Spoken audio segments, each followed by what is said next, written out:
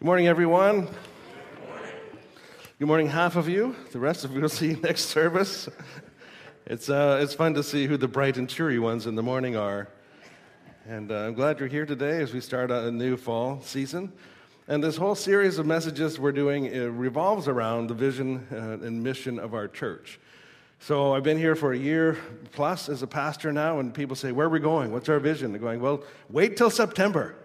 Well, September's here, and so now we get to explore what it is we feel God is directing and guiding us to in the coming years. And I want it to be very, very clear where we're headed and why we're doing what we're doing.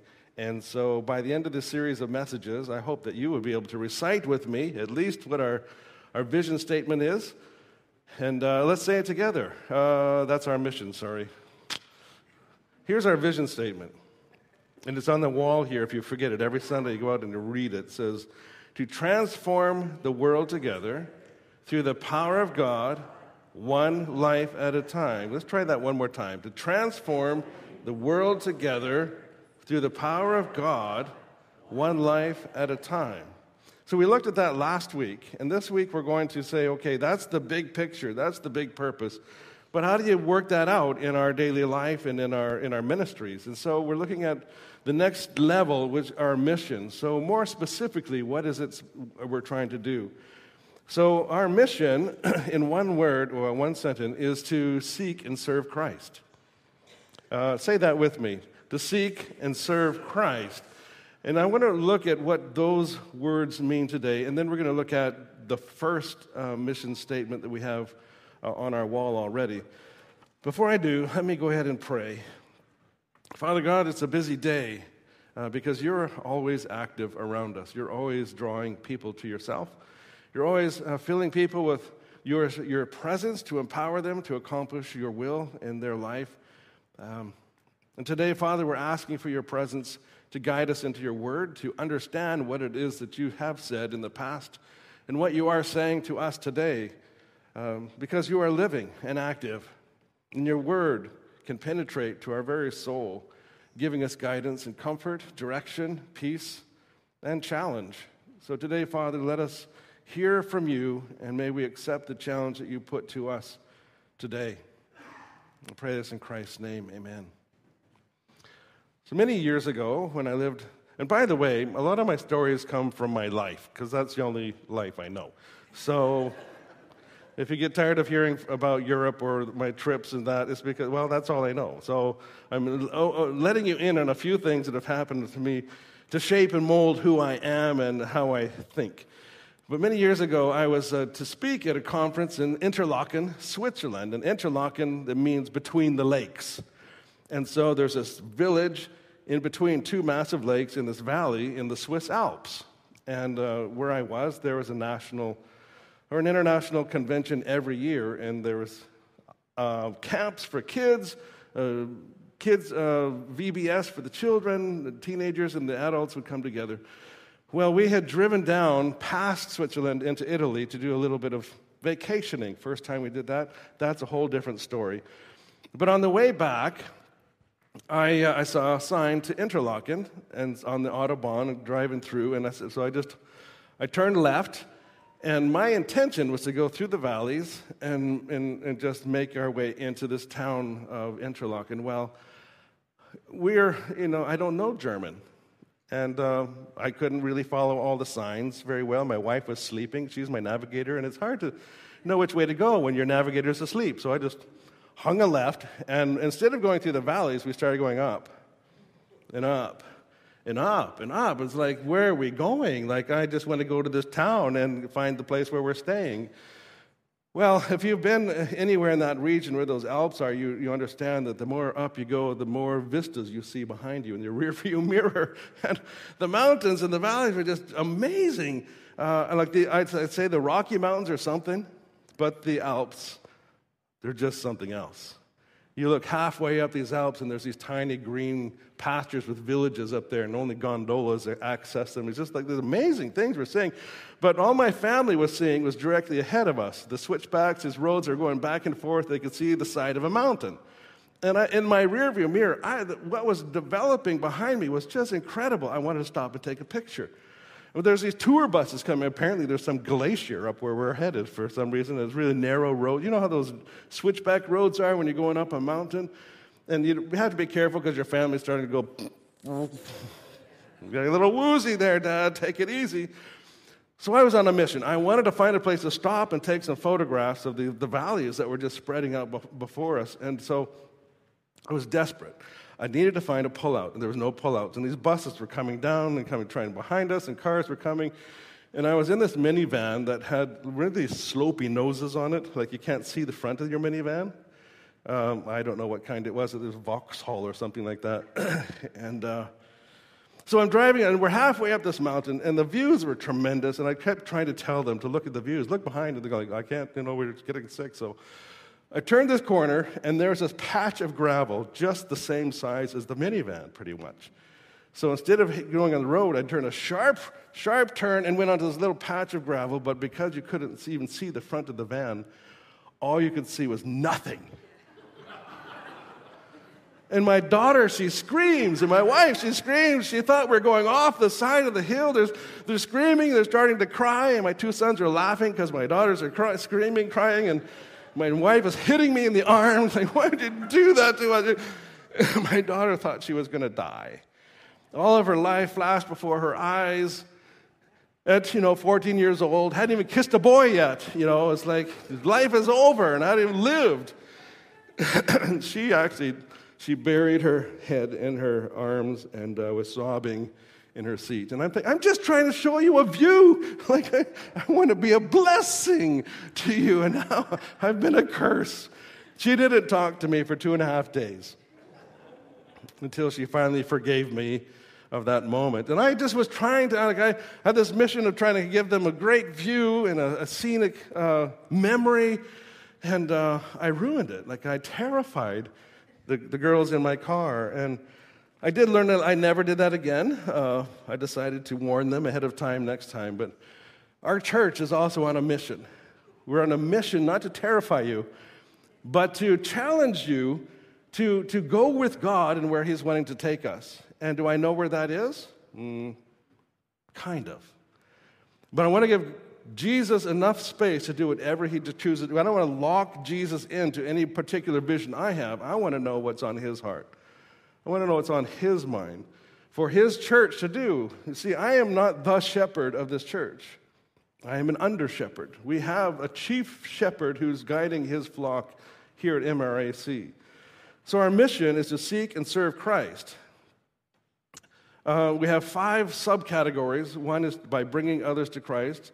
The second, you'll find on the wall each week, the new one, empowering people to live, serve, and grow in Christ, helping people belong before they believe, overcoming barriers and boundaries with the gospel, and celebrating the goodness of God.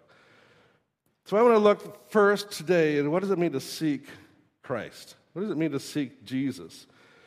I don't know if I mentioned this before. I think I did last Christmas, but my favorite bumper sticker of all time comes out at Christmas.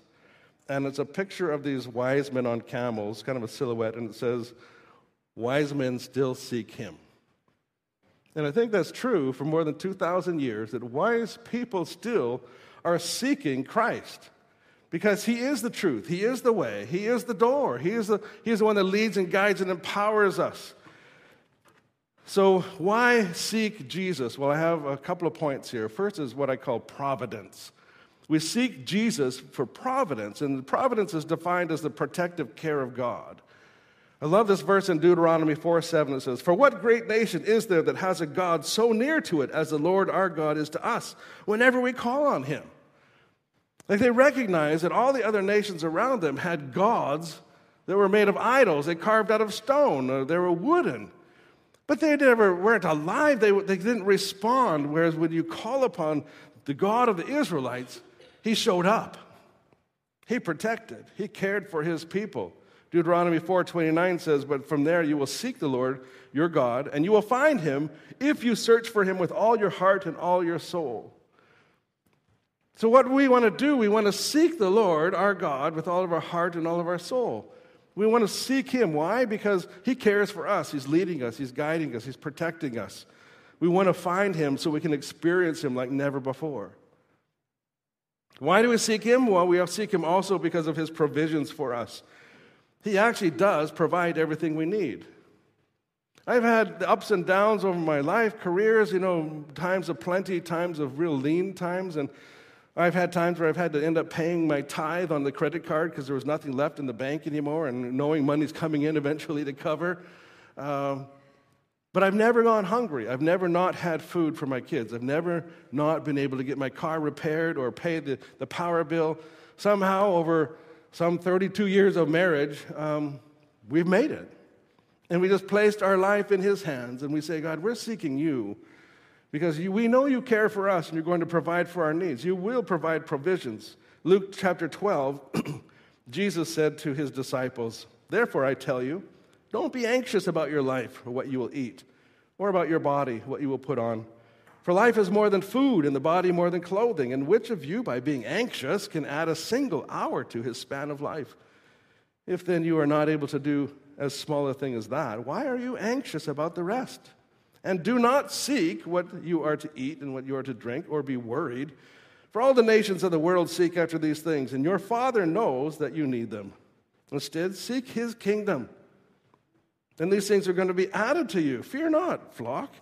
For it is your Father's good pleasure to give you the kingdom. For where your treasure is, there your heart will be also. The New Living Translation says in Matthew 6:33, seek the kingdom of God above everything else, and live a righteous life, and he will give you everything you need. The old prophet Amos, he says in chapter 5:14, seek good and not evil, that you may live. And so the Lord, the God of hosts, will be with you. Why do we seek Jesus? What's the point of seeking him? Well, not just providence or provisions, but also there's a precedent. I've seen this in the scriptures where it's proven over and over to be true. 2 Chronicles 26:3 talks about King Uzziah. He's 16 years old. Remember Queen Elizabeth? When did she? 25 years old she became queen? Is that right? Check my math. Uzziah was 16 when he became king. His dad passed on, and they turned to him. 16-year-old Uzziah, when he began to reign, he reigned 52 years in Jerusalem, and he did what was right in the eyes of the Lord, according to all his father Amaziah had done. And here's the verse 5. He set himself to seek God in the days of Zechariah, who instructed him in the fear of God. And hear this. As long as he sought the Lord, God made him prosper. At the end of his life, he quit seeking the Lord. He got proud. He got arrogant. He thought he had it all. He'd done it by his own power, and God took it all away.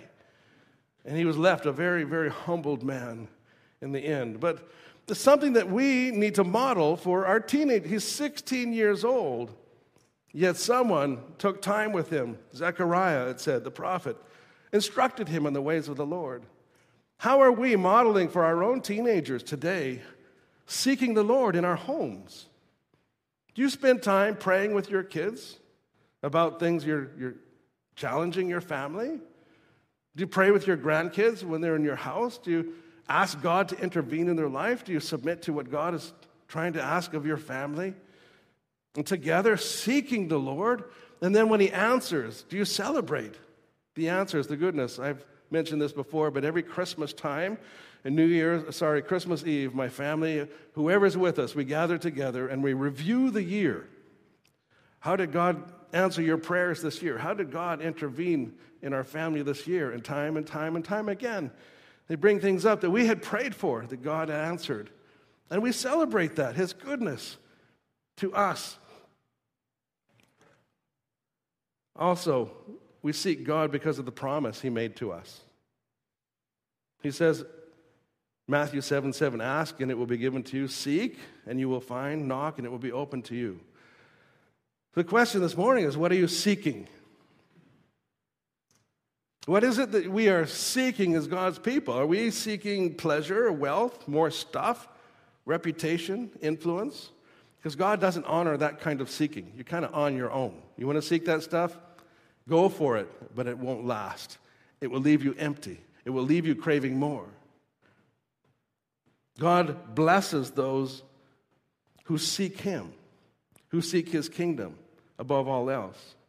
Are you struggling financially? Are you struggling emotionally or in friendships with anxiety and worry? What is it that you're seeking? If you realize that this morning that in the midst of all the stuff that you're facing, that you're not actually seeking God, you might want to try. Test Him. It's a promise. You seek Him, you're going to find Him, and He will begin to address every single one of those things that are causing you issues. In what direction is your heart and soul leaning? Is it towards God or towards what the world offers? Okay, so you say, okay, see, I get the seeking part, and we can seek God in our prayer time.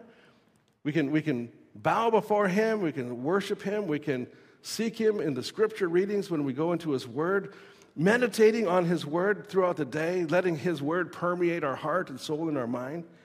But what does it mean to serve Jesus? Sometimes that's a tough one because we think Jesus is up in heaven standing at the right hand of God. Maybe He is at the throne room somewhere. How do you serve Jesus?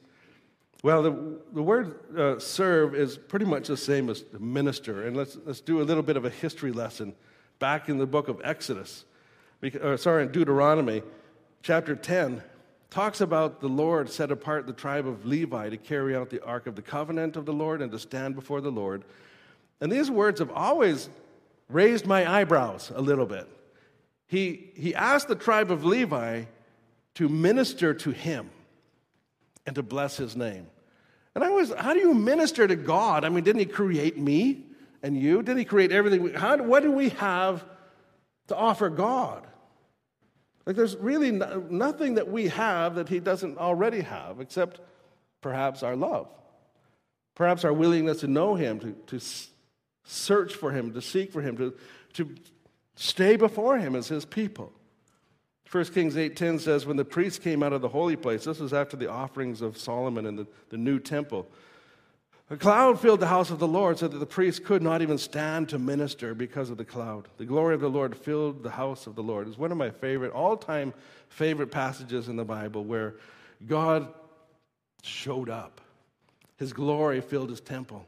And it said the ministers couldn't even do their job because it was too overwhelming, the presence of God. And I like that picture that God is basically saying, I'm accepting your offering.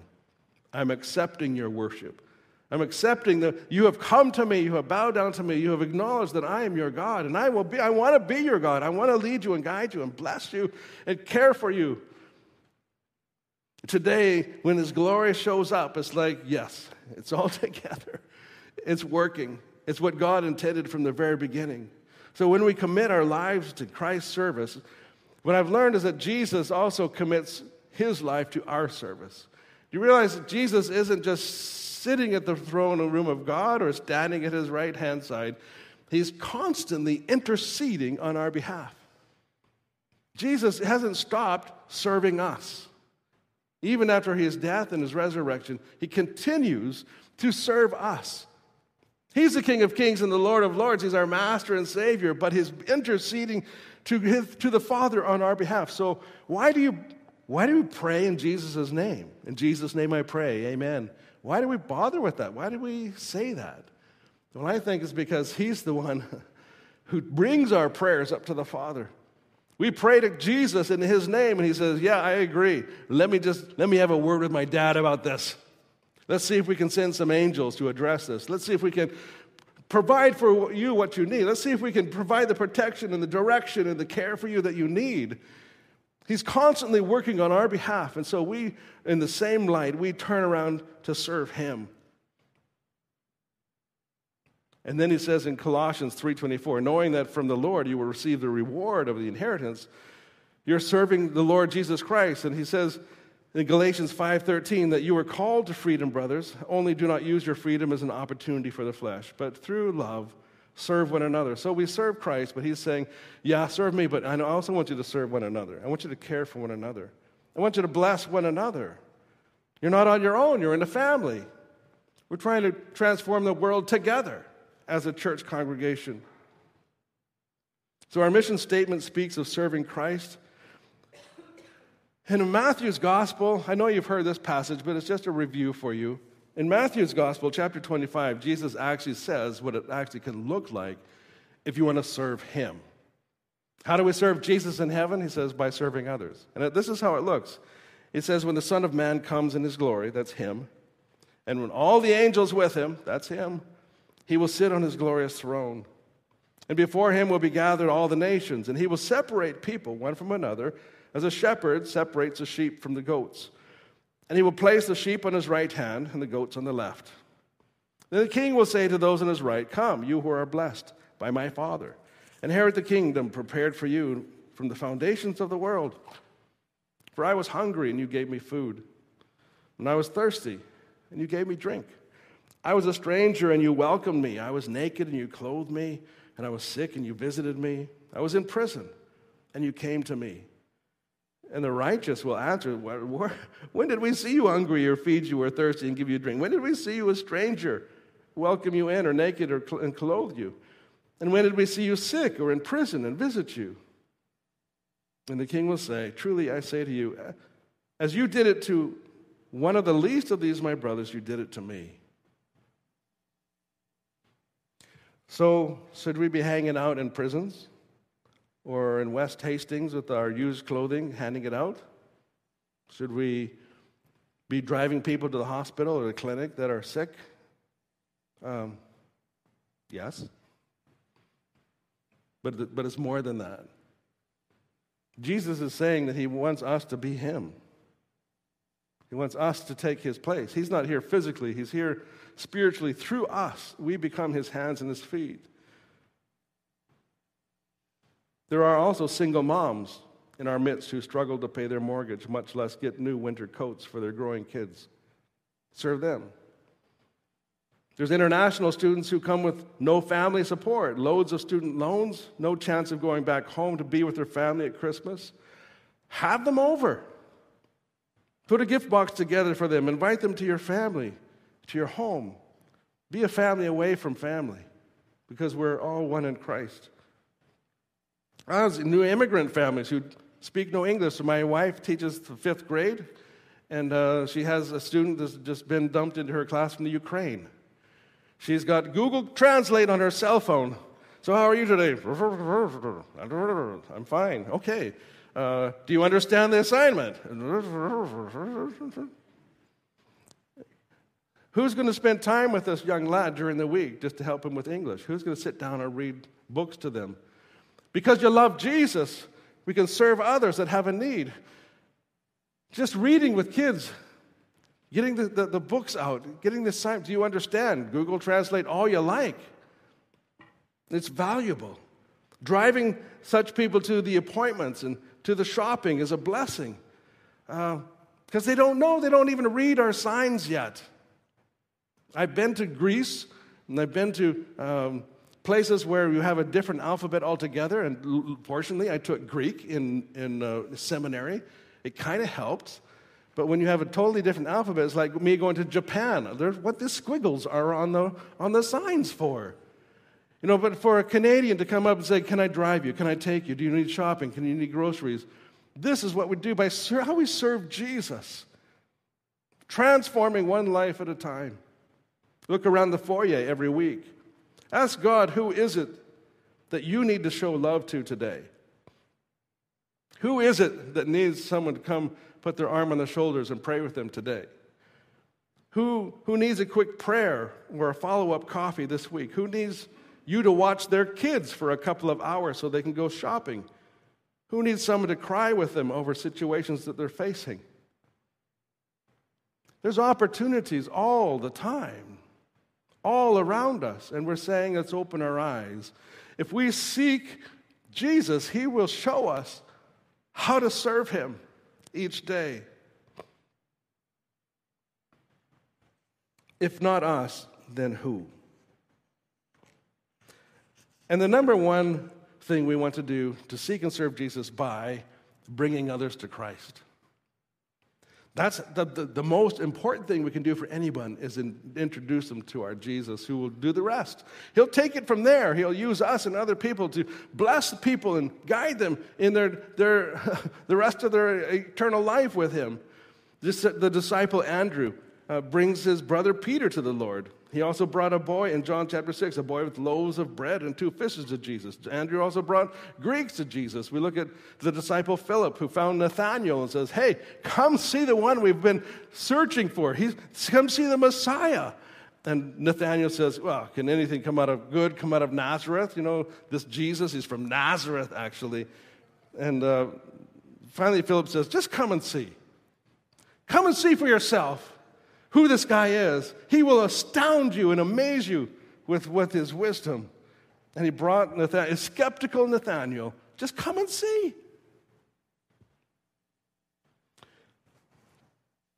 So why is it so hard to bring others to Christ? Why is it so hard to share the gospel or the good news with other people? And I think I figured out why. You can write this down if you want. Excuse me. Why it's so hard? First of all, let me set up the picture here. 2 Corinthians 5:18 says, all these things are of God, who has reconciled us to himself through Jesus Christ, and has given to us a ministry of reconciliation. So verse 18 says, he's given to us this ministry of reconciliation between man and God. Whereas God was in Christ, reconciling the world to himself, not imputing their trespasses to them, and putting the word of reconciliation in us. Verse 20 says, we are his ambassadors. God is making his appeal through us. We speak for Christ when we plead, come back to God. So we know we've been given a message of reconciliation between God and people. We know that God is making his appeal through us to those people who have not yet heard the message. We want to give them hope and peace. In verse 1:8, chapter 1:8 of Acts, it says, here's the secret. You will receive power when the Holy Spirit comes on you. You will be my witnesses, telling people about me everywhere. And I looked at this verse again this week, and I realized we're trying to tell people about Christ everywhere, but we're not doing it through the power. We're being intimidated. We're feeling inadequate. We're feeling like we don't know what to say. Well, what if they don't like me? Well, what if they reject me? You know, when you have the power of Christ in you, you don't care about any of those questions. When you have the power of Christ, there's nothing that intimidates. There's nothing that will turn you away. When you have the power of Christ in you, you're not afraid anymore. We're trying to do God's work without his power. We're trying to be smart. We're trying to be careful with our words. We're lacking the power of God. Remember, transforming the world together through the power of God, one person at a time. So I'm convinced that it's not that we don't know what to say, or that we are too afraid, or that we are afraid of how to respond. It's that we are trying to share on our own wisdom and our own strength without the power of God, because we forget who we are. We are a child of God Almighty. We are a royal priesthood in a holy nation, a people belonging to God. And we are brothers and sisters of Christ. We are filled with the presence of an unconquerable spirit, and we are more than conquerors through him who loved us. And I want you to say that with me. I hope it's on the next slide. Nope. Try again. Is it in there? There we go. I'm just going to ask you about 1, 2, 3, 4, 5 questions. Who are you? Weird. Who are you?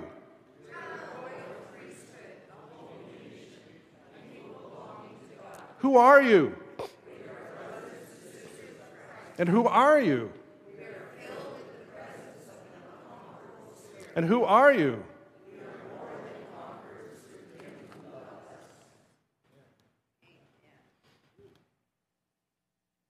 Paul said in 1 Corinthians 2:1, friends, when I came to you, the mystery of God that I had shared with us, I didn't use big words or try to sound wise. In fact, while I was with you, I made up my mind to speak about only Jesus who had been nailed to a cross. At first, I was weak, and I was trembling with fear. And when I talked with you or preached, I didn't try to prove anything by sounding wise. I simply let God's Spirit show his power. And that way, you would have faith because of God's power and not because of human wisdom. Father, give us 1 Kings 18 power that Elijah used on Mount Carmel against his prophets. Father in heaven, give us Exodus 14 power that Moses used to part the Red Sea. Give us 2 Kings 4 power that Elijah used to raise a child from the dead. Give us Daniel 3 and 6 courage that Daniel and his friends did to do the right thing even though it meant their life was on the line. Give us the book of Acts power of the disciples who willingly put their lives on the line for the sake of the gospel. This is the kind of power that's permeating the whole scriptures. When people got the power of God, they did amazing things. Not them, God through them. You afraid to share your faith with the person at the bus stop? Take a moment and ask God to fill you with His presence and with His power. And He'll give you every word you ever thought to say, and you'll be amazed what happens. Because it's not you, it's Him. You can be weak and trembling with fear like Paul, but what happened? When the power of God showed up, transformation took place. Jesus said, whoever wants to be my disciple must deny themselves, take up their cross daily, and follow me. That's his requirement. There's no room for cowards, no room for half-hearted followers or double-minded people. We got to be all in. We got to be 100%. That's how we transform the world, is through the power of God, one life at a time, not because we're smart or in. You remember what I said last week? Goliath had strength. David had power. Who won? Forever. David is known as the one who killed Goliath. It wasn't David. He wasn't that smart. He wasn't so talented. He wasn't so strong. But he had the power of God. You can be weak and trembling like the Apostle Paul, but let the power of God take over and do what needs to be done in and through you. It'll transform your home. It'll transform your marriage, your business, your school life, your friendships, your community. That's what I want to see at MRAC in these coming years. The power of God resident among us, transformation taking every week. Roses after roses up here from people that gave their lives to Jesus, saying, the power of God is at work here. Come into this place and watch out.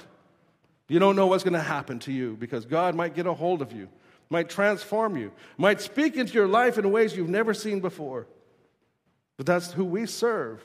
Don't forget who you are. Let's pray. Father God, this is your day that you wanted to speak to us. Remember who we are in you. We are nothing on our own.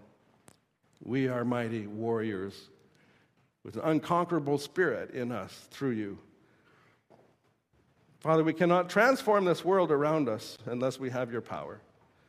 May we stay in your presence, Father, long enough that you would empower us to see what you see and to do what you ask us to do. May we be your ambassadors. May we have the ministry of reconciliation that is constantly being poured out to others who want to come to you, who want to know the truth, who want to find you. Father, may we seek you with our heart and our soul. May we be transformed by your presence. May we be on mission for you. Pray this in Christ's name. Amen.